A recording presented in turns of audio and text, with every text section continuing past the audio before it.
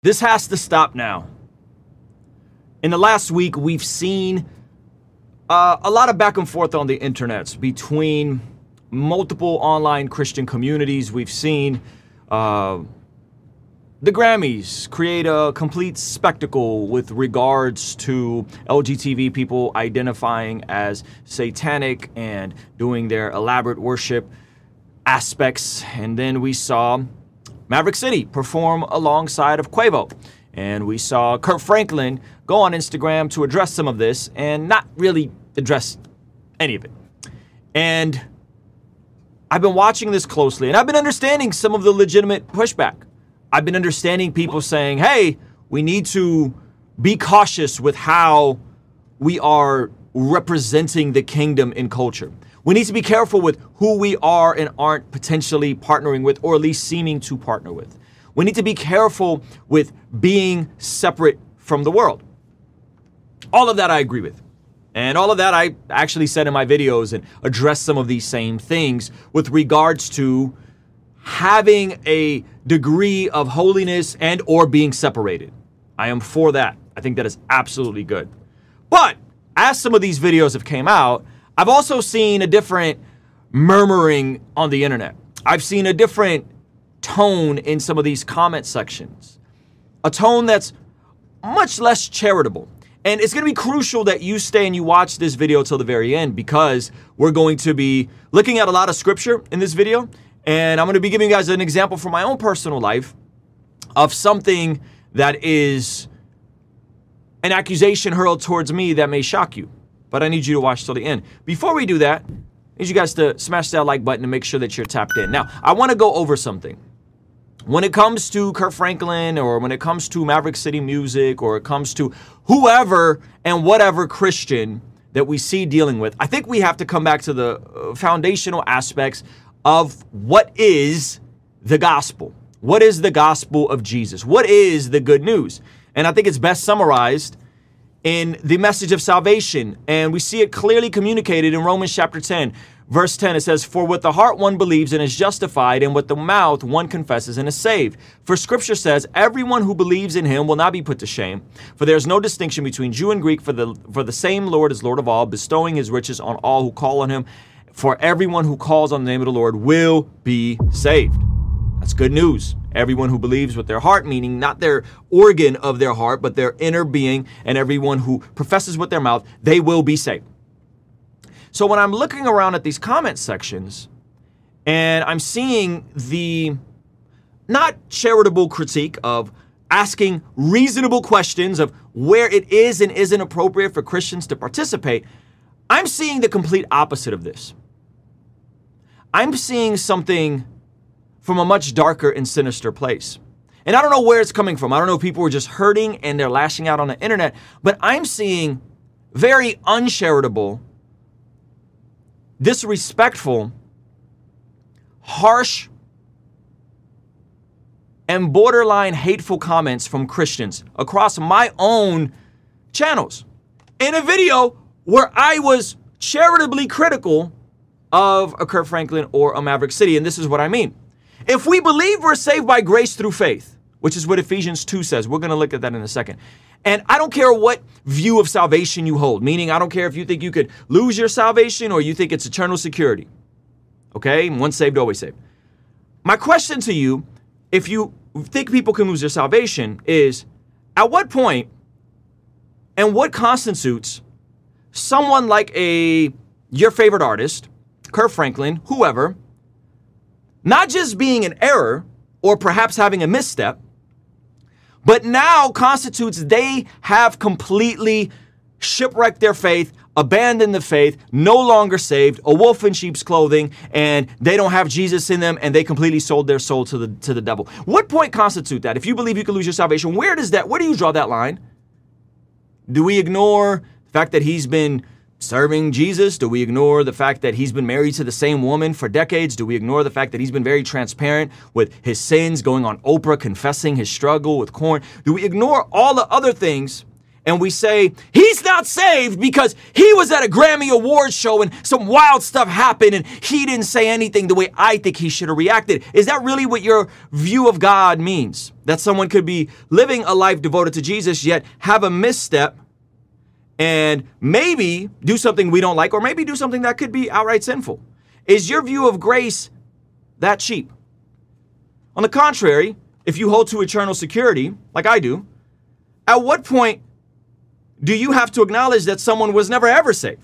Because that's kind of what folks in the eternal security camp is. We don't believe you can lose your salvation. We believe you just were never saved. Is it after decades and decades and decades and decades of serving Jesus, being married to the same woman, raising a family, all these different things? And where do you point out, and where do you then draw the line and says, nope, I believe in eternal security. I believe in once saved, always saved. But these people over here were never saved because they did something I didn't agree with, or maybe they even did something sinful. At what point? How much sin is too much sin? How much grace is too much grace? Where do you guys come up with these arbitrary lines? How many works according to you is not enough works? Which specific work? How do we come to these arbitrary conclusions where we go from, hey, there is room to gracefully and charitably disagree with someone, and then there's he's a wolf, he was never saved, or he's no longer saved. He lost his salvation, not because of walking away and denying the faith, mind you, but because he has thoughts I don't like. He said words and was at events in proximity in places with people I don't like. He didn't do enough of the thing I think he should have done. That allows you, so-called Christian, to then discard them and say they were either never saved or they're no longer saved. As if you don't struggle with sin yourself. As if you don't have some ideas that don't fully line up with Scripture. As if you at times aren't fully congruent. I mean, make this make sense to me. Let's go to Ephesians chapter 2. This is Ephesians chapter 2, and we all know this. Hopefully you should know this. If you're a Christian, you should know this. Ephesians chapter 2, for by grace, grace meaning it is a gift, for by grace you have been saved through faith, and this is not your own doing, it is the gift of God. Not a result of works, so that you may boast. Okay, so we're not saved by our works. Now it's not as a result of works, right? For we are his workmanship, created in Christ Jesus for good works. We're saved by grace through faith alone, and we are created in Christ Jesus for good works, which God prepared beforehand that we should walk in them. It doesn't say if you don't do the works that you think these people should do or these celebrities should do, that all of a sudden they're not saved. And that you get to jump in a comment section and just spew utter venom at people you have never met in a very unflattering and uncharitable way. So my question to you guys is, where's this line? And who decides what this line is? Because I see one of two extremes. When I look at people and I see Christians in media and culture and whatever, there's two extremes. One extreme is pragmatism. Pragmatism just means the ends justify the means. Whoever has the biggest church, God must be in that. Whoever wins the most amount of Grammys, God must be in that. Whoever has the biggest platform, God must be in that. The God must be in all of that because it is big. That's called pragmatism. That's called the ends justify the means. That is not biblical.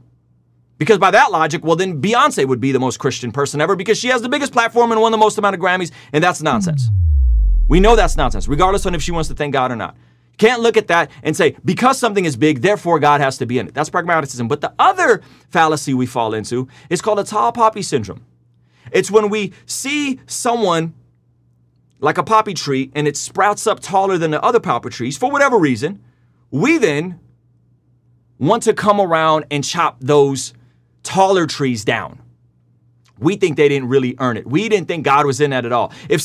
Nothing could be that big and the Lord be in it. No one could be at the Grammys and truly love Jesus. No one could be a millionaire and be on fire for the Lord. No one could be that popular and still be spirit-filled. It's just impossible. It's a tall poppy syndrome. And that comes from really a place of resentment. That comes from a place of I think I deserve that. Or it comes from a place of just a complete lack of imagination and poverty mindset that you think God can't platform certain people to certain standpoints. Now, the truth is that when it comes to whoever, God doesn't have to be 100% in everything that person does in order to use them. Okay? And just because something is popular doesn't mean that God is 100% in that either. Right? So we have to consider What are we talking about? It's beyond reasonable to disagree charitably. It's beyond reasonable to push back. It's beyond reasonable to have these hard conversations, as I repeatedly do when I bring on brothers and have these conversations with them to their face. It's not reasonable to say they're not saved, to call them wolf, to call them whatever, false teachers, because you disagree of a thought or you disagree of where they were, while all along they're professing Jesus, they're saying they're saved by the blood of Jesus, and they're showing up and representing Jesus to the best of their ability. And so I think we're in this very interesting tension as a society. And I'm going to give you guys a personal example in a second, but this is what it made me think of, is the story when Jesus was casting out demons and the Pharisees came to him and said, you cast out the demons with the power of demons. They said Jesus was casting out demons with the power of demons. They're saying that Kirk or Maverick or whoever, Lecrae, is winning Christian Grammys and professing Jesus, but they're really powered by demons. Okay? But Jesus knew their thoughts and said to them, every kingdom divided against itself is brought to desolation, and every city or house divided against itself will not stand. If Satan cast out Satan, he is divided against himself. How then will his kingdom stand? And if I cast out demons by Beelzebub, by whom do your sons cast them out? Therefore, they shall be your judges. But if I cast out demons by the Spirit of God, surely the kingdom has come upon you. A house divided itself will fall. And we're seeing that right inside of Christendom in real time. We see a whole lot of division, and we ignore the fact that Jesus said, the world will know you are my disciples by your love for one another. When we love one another, we can disagree. When we love one another, we can disagree passionately. When we love one another, we can debate. When we love one another, we can have hard conversations. And I'm all for all of that. And I encourage all of that. But what we shouldn't do is allow our quote unquote love and zeal for the gospel to turn into hate for our fellow brother in Christ because they did something that we deem as inappropriate. That's not the way it should be. I'll give you guys an example of this, okay? Now, I'm a public figure at this point. It's not that big of a deal. It doesn't matter to me. But I put out a song, and the song's called Too Soon. This isn't a promotional thing, but, check out the song if you want to check out the song. And I had this little clip for social media, and we put this together. Now, some of you guys have seen this, right? I'm just going to play you the audio. Now, what I'm seeing here is a promotional tool created by Zach Sparazzo, and he thought it'd be creative to use the Cornhub font because the video is talking about me being a corn addict to sharing the gospel with a corn actress. Okay? That's what that bar is saying. So Zach was like, oh, it would be cool to use that font. And you know what happened? Goofy Christians, and now I'm going to take the gloves off. Goofy Christians in the comment section literally said stuff like, if you were really a Christian, you wouldn't have used that font because that font can cause someone to stumble. Because that font can cause someone to go in relapse. Not the content, not the media, not anything I'm saying, just the font. This is real stuff. Multiple people said this kind of stuff. So the issue with this is that everybody wants to outdo everybody with how conservative and how true to the gospel they are. When in reality is, if you were really walking in intimacy with Jesus, Jesus said that out of the overflow of the heart, the mouth speaks. Paul said that your words have actions and implications. And best believe, myself and every other Christian influencer, musician, artist will give an account. Kurt will give an account. Maverick City Music will give an account. Lecrae will give an account. We will all be responsible with our time, talent, and treasure here. And we will all give an account. But you know who else will give an account? You. You will give an account for the way you spoke towards your brothers and sisters on the internet. And the venom that you sent out, because you have some things that aren't quite clicking in your life. And so the only way you know to lash out is to hate on The Chosen or to hate on Maverick City or to hate on Kirk Franklin instead of taking a self-inventory and saying, why am I like this on social media? And is this the way you are in your real life? Is this the way you are with your family? Because last time I checked, it said that the fruit of the Spirit is patience, love, self-control, kindness. I mean, I don't know, friends. That sounds like a lot of opposite of what I see in some of these comments section. And there's this concept I want to tell you guys about. It's a concept called audience capture. Audience capture basically is the opposite of what you think it is. Audience capture is when not me as a creator captures an audience. It's that when me as a creator does something that works, and then the audience captures me. An audience capture will have someone that's a creator start to kind of recreate what they're doing to cater to people's needs and coddle them and make the same video over and over again, whether it's dunking on the libs or dunking on the degenerates or dunking on the fake Christians or dunking on... And here's what I'm going to tell you guys. I'm not going to allow myself to be captured by any audience, and I'm not going to coddle you guys. I'm going to disagree with you when you're wrong. And it's okay if you disagree with me if I'm wrong. But the stuff I'm seeing from some of these comment sections and the way some of you guys speak about your brothers and sisters in Christ who I disagree with, I'm with you, I disagree with some of that. But saying they're wolves and saying they're false teachers and saying that they're far gone and have lost their salvation, that is not coming from a place of the fruit of the Spirit. Telling me that I'm not a real Christian because we use the Cornhub font in a creative video, which by the way has over 1.2 million views on Instagram. My biggest video, second biggest video on Instagram. I promise you guys, this ain't it. This ain't it. Figure out what's in you and why these sorts of things are coming out of you. Get to the root of that. Figure out what's in you that causes you to lash out this way in a comment section for words that you think you'll never be held accountable for because, well, it's just the internet after all. No. You're going to give an account, and I'm going to give an account, and Kurt's going to give an account, and Maverick City is going to give an account, and we're all going to give an account. We're all going to give an account. So be careful. Be careful. But best believe I am not here to coddle you guys. I am not here to completely just play into the same type of content you guys want me to make. No, sometimes I disagree. And sometimes I'm going to disagree strongly. And this is one of those times where we need to do better. A house divided amongst itself cannot stand. If we really want to go in and see revival and see the gospel contextualized in culture, this ain't how to do it. There's a way to disagree and be reasonable.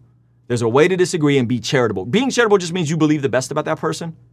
You're not using the fallacy of appealing to motive, meaning you're a mind reader and you know their motive for why they seemingly did or didn't do what they did. You don't know what they're going through. You don't know what they're thinking. You don't know their motives. You don't know their intent. You're doing a lot of projecting. Those are my thoughts on this whole situation. This stuff has to stop now. I'm tired of it. It's too much. And don't do it in my comment section because you're just gonna get blocked. You come here with the venom, you're gonna get blocked. And if that's a problem, cool, man. You can disagree with me too. Okay? If you guys enjoyed this video, be sure to hit that like button. Check out this other video YouTube has recommended. And if you want to help us contextualize the gospel, consider partnering with us on our online community for only $5 a month. You guys can check that out over here, all right? I will see you over there, all right? Peace.